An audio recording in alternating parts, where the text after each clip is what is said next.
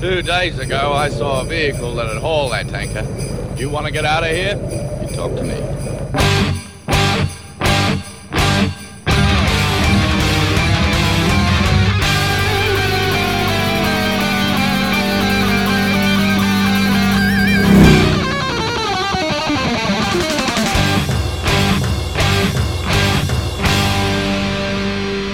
Welcome to the Mad Max Minute, and a very happy Christmas to you and yours as we watch Mad Max 2 The Road Warrior 1 minute at a time.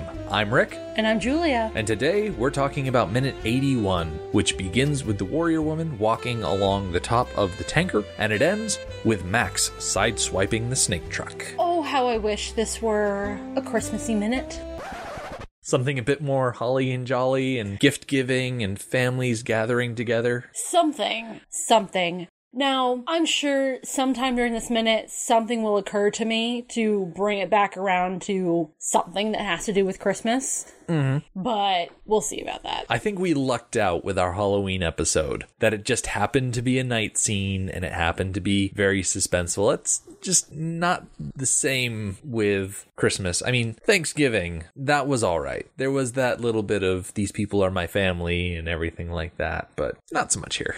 Yeah, I think that coincidence was a gift. Mm-hmm. I don't think we're going to have a coincidence like that today. No, it's a pretty bad minute. This is one of those situations where you only get certain holidays off and then you have to work other ones. Oh, we're working today. Because we start off with Warrior Woman, Virginia, walking along the top of the tanker. And this is something we mentioned last Friday. I goofed and I jumped ahead from the minute. And oh, Rick. Now, this is time it's for real. She's walking along the top of the tanker and she's got a crossbow in each hand. She's going akimbo with it. Gonna be all gun kata equilibrium on these raiders, especially since Bearclaw Mohawk starts climbing up the side of the tanker, popping into frame, and she turns real quick and she crouches down. She fires a crossbow bolt right into him, like straight into his shoulder, and he's like, "Roar!" And he falls back. A couple things that I love. I love how no nonsense she was about shooting him. Mm-hmm.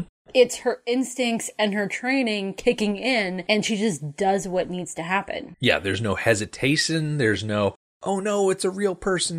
What am I going to do? It's like, no, Raider, dead. Like that dude during the compound attack where she just jumped down behind him and slit his throat. Yes. I also love when Bearclaw Mohawk falls, he is supposed to fall off the tanker and fall underneath the tanker and get pulled underneath the wheels. Logically, that is what is supposed to happen here. But it doesn't. He hangs on. Now, is he hanging on specifically with his bear claw to the barbed wire? That is a detail that is not explicitly outlined for us. There is no close-up shot of his bear claw getting caught in the structure of the tanker. Mm-hmm. There are these little pegs sticking out that hold the barbed wire. And I just assumed, as we were talking about it before and as we're talking about it now, that it was his bear claw that got caught on that structure, because he was just shot in the shoulder with an arrow, so that arm isn't going to be good for however long. He's got nothing under his feet, so he's just hanging there, and if he's only hanging by the one arm,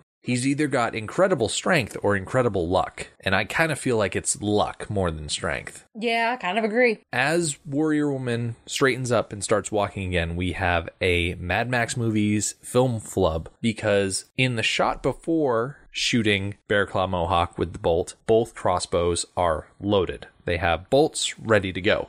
She fires one shot into Bearclaw Mohawk, and then when we see her straighten up to start moving again, both crossbows are empty. So it's one of those little continuity things where technically she should have fired a second time.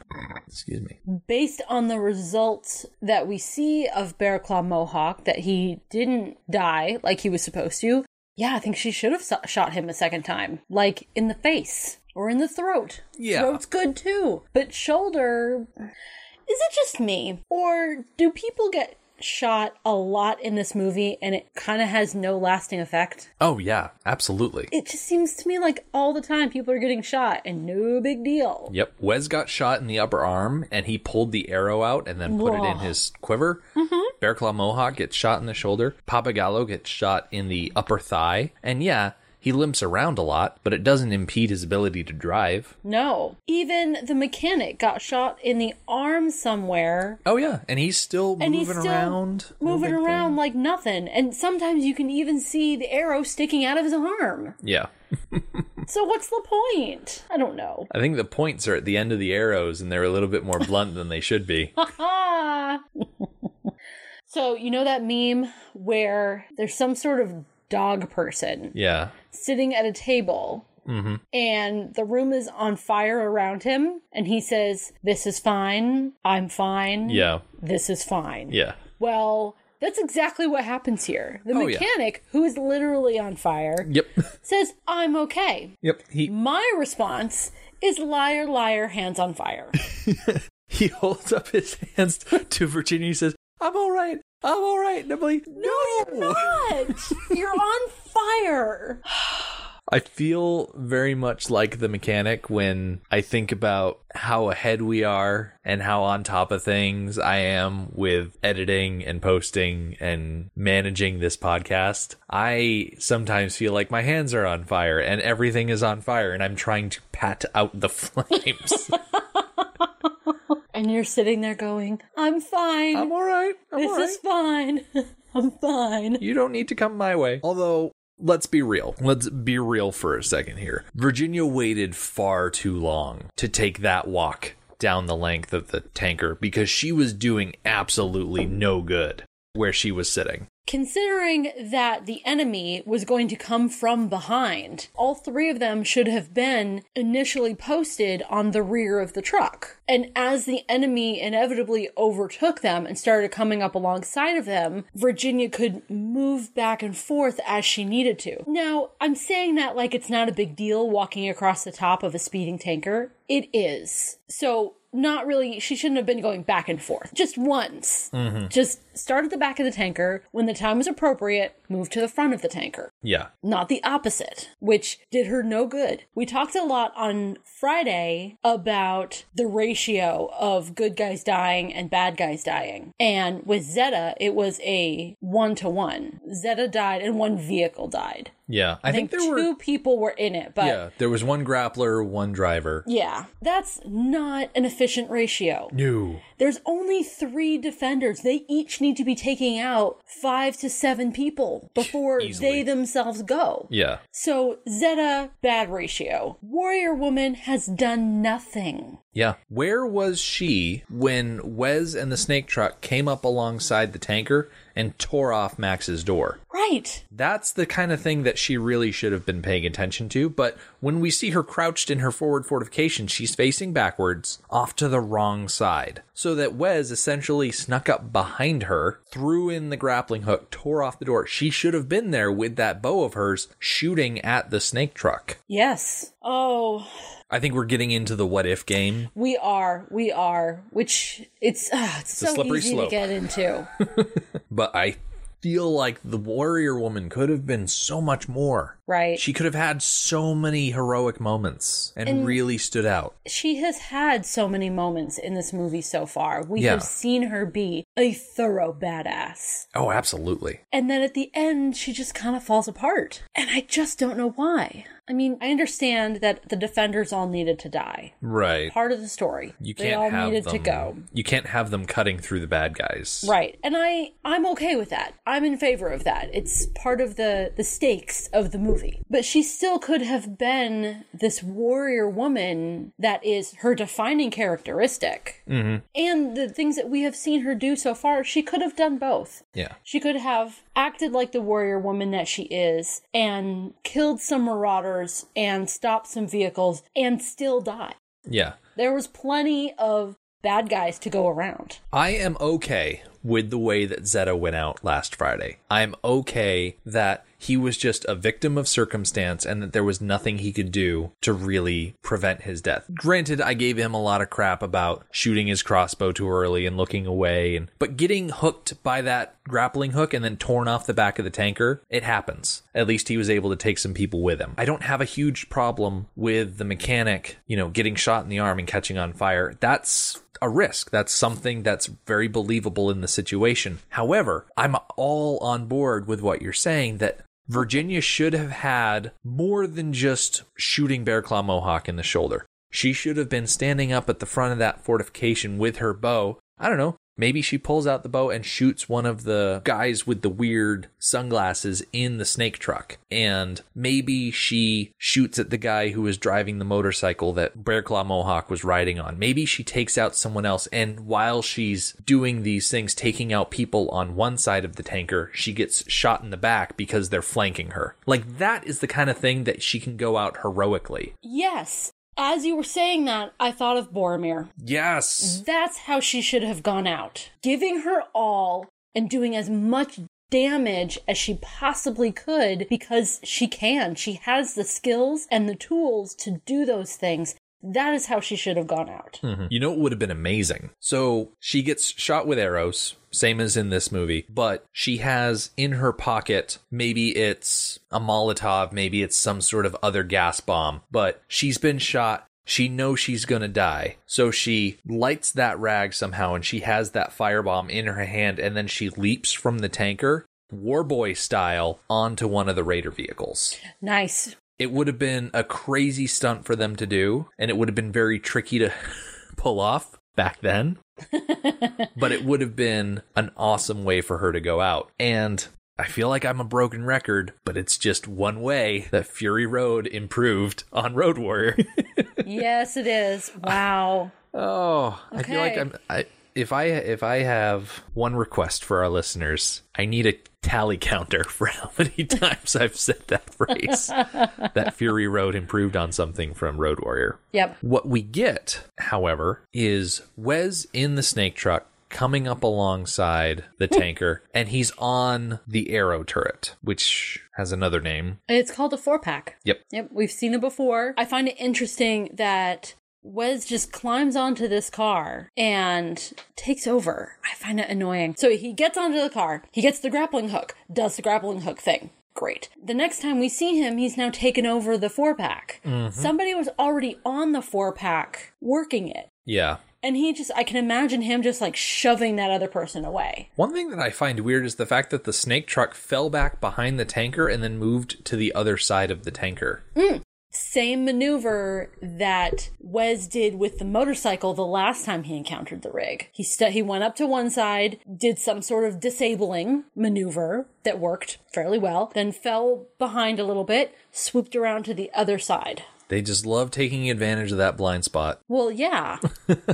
I can't blame them. There are some inherent disadvantages on doing a car chase that you can't see everywhere. So a smart person, which Wes isn't stupid. He may be insane, but he's not stupid. He seems to know to take advantage of those disadvantages. So Wes shoots the 4-pack at Virginia, hits her square in the stomach, chest area with 2 bolts, I think. I think only 2 of the arrows actually hit her. All right. At first I thought it was 3, and then I cut back and looked really, really close. And I was thinking that I only saw 2. Yeah. Yeah. And this is the shot specifically when you see the arrows go into her, that if you look very closely in the blue sky space in the bottom left corner of the screen, you can see dark strings, very thin fishing line with strings coming out of the end of those arrows, which means that they had strings attached to her costume going through the arrows off camera, and then they probably just slingshotted those bolts into her costume to make sure that they go straight. Or, I posit an alternative explanation. The 4-pack was connected to the bolts by strings, and all Wes had to do was turn a crank and suck those bolts back in. So we're going with the fishing line idea that I was talking about? Yes! Yeah. Because that just seems, I just don't see a reason why that shouldn't be. In an environment like this where you can't reclaim your ammunition, why not be on strings? Yeah, I'm very surprised at there not being more harpoons. You know? Yes, I was going to draw that comparison on Friday and I forgot about it. That, yeah, harpoons are arrows on strings. For some reason, I've been playing a lot of Assassin's Creed 4 lately, and that is, of course, the pirate one. And one of the mini games you can participate in is whaling, because there were a lot of whales back then. So you could just go out in a little rowboat and stab whales until they die. But these harpoons, they're large, heavy iron barbs with very specific tips on them, and you throw them and they stick into the animal, and then they're attached to a rope so that you can tire the animal out before you kill it. And it's that exact sort of thing. Oh Lord, I'm going to say it again, that you see a lot in Fury Road. Oh boy. I just can't stop today, can I? Nope.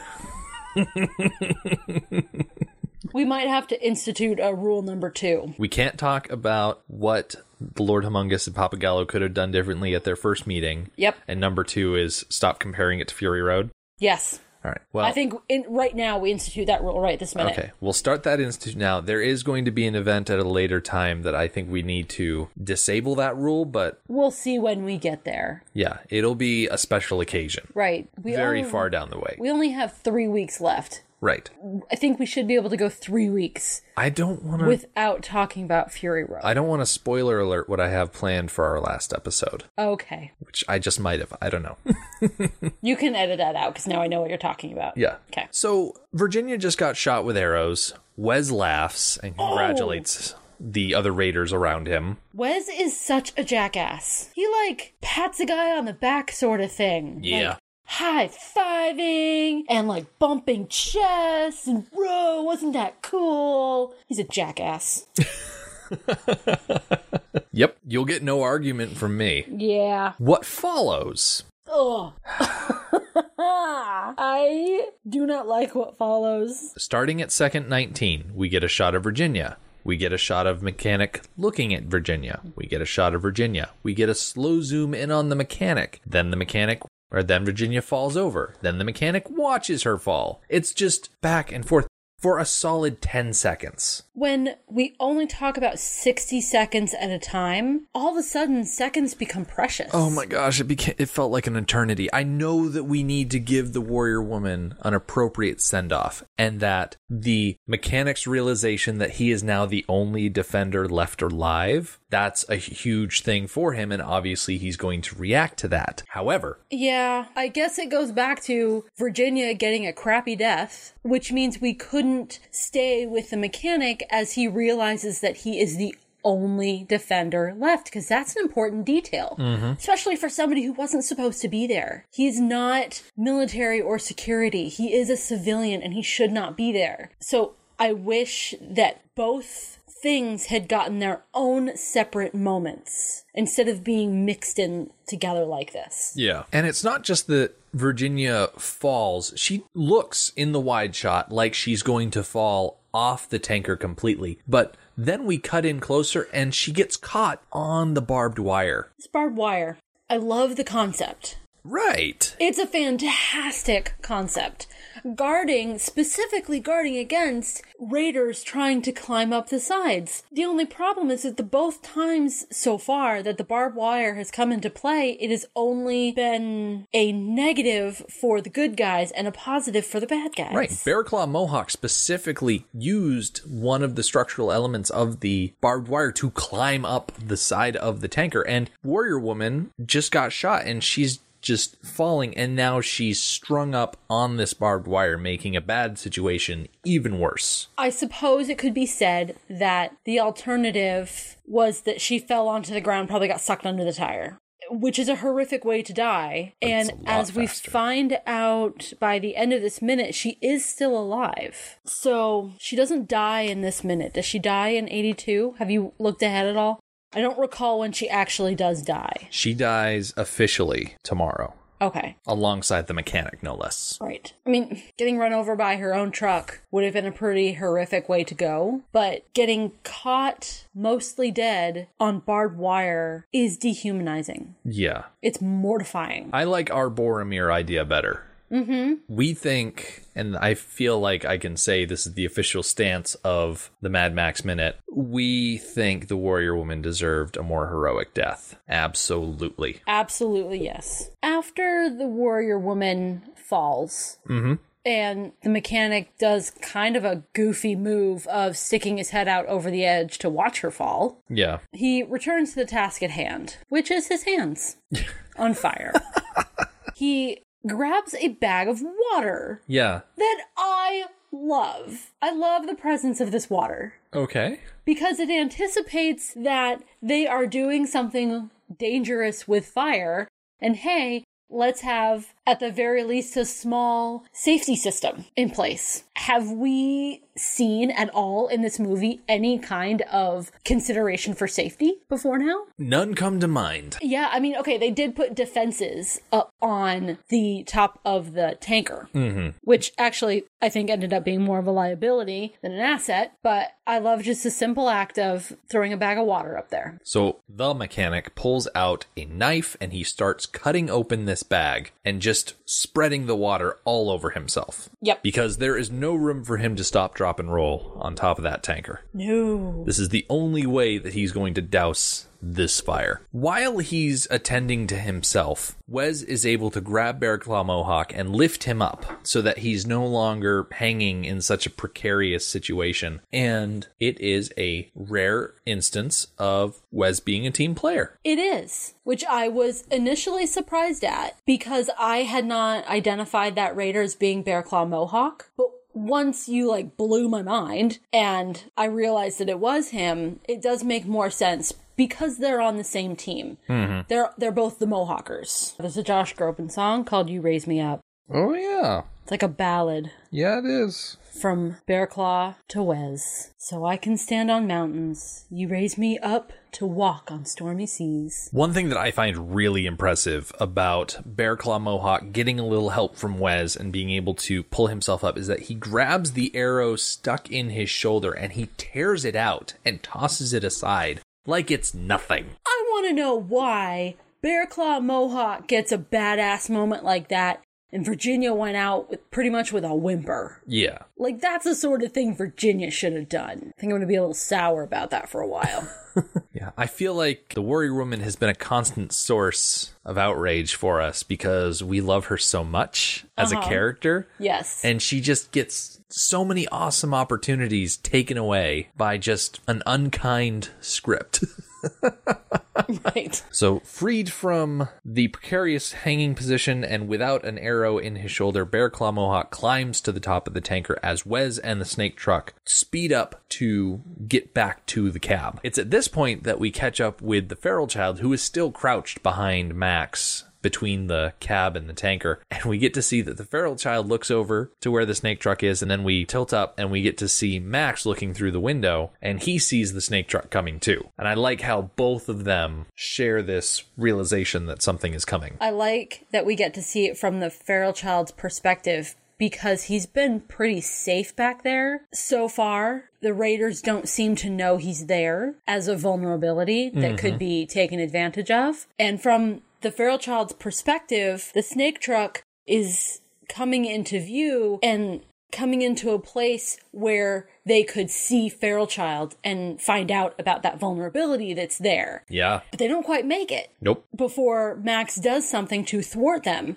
So it reminds us that the feral child is not in a safe place and it's only a matter of time before he is discovered by bad people. Exactly. Now, you mentioned Max is able to counteract the fact the snake truck is coming up on his side by turning the wheel sharply to the left, and that causes the rig to sideswipe the snake truck. And that sideswipe is an interesting maneuver because it's effective, but at the same time, there's a piece of shielding attached to the wheel well of the rig, and sideswiping the snake truck causes that piece of shielding to fall off. Which, before recording, you spoke about with some criticism. Oh, yeah.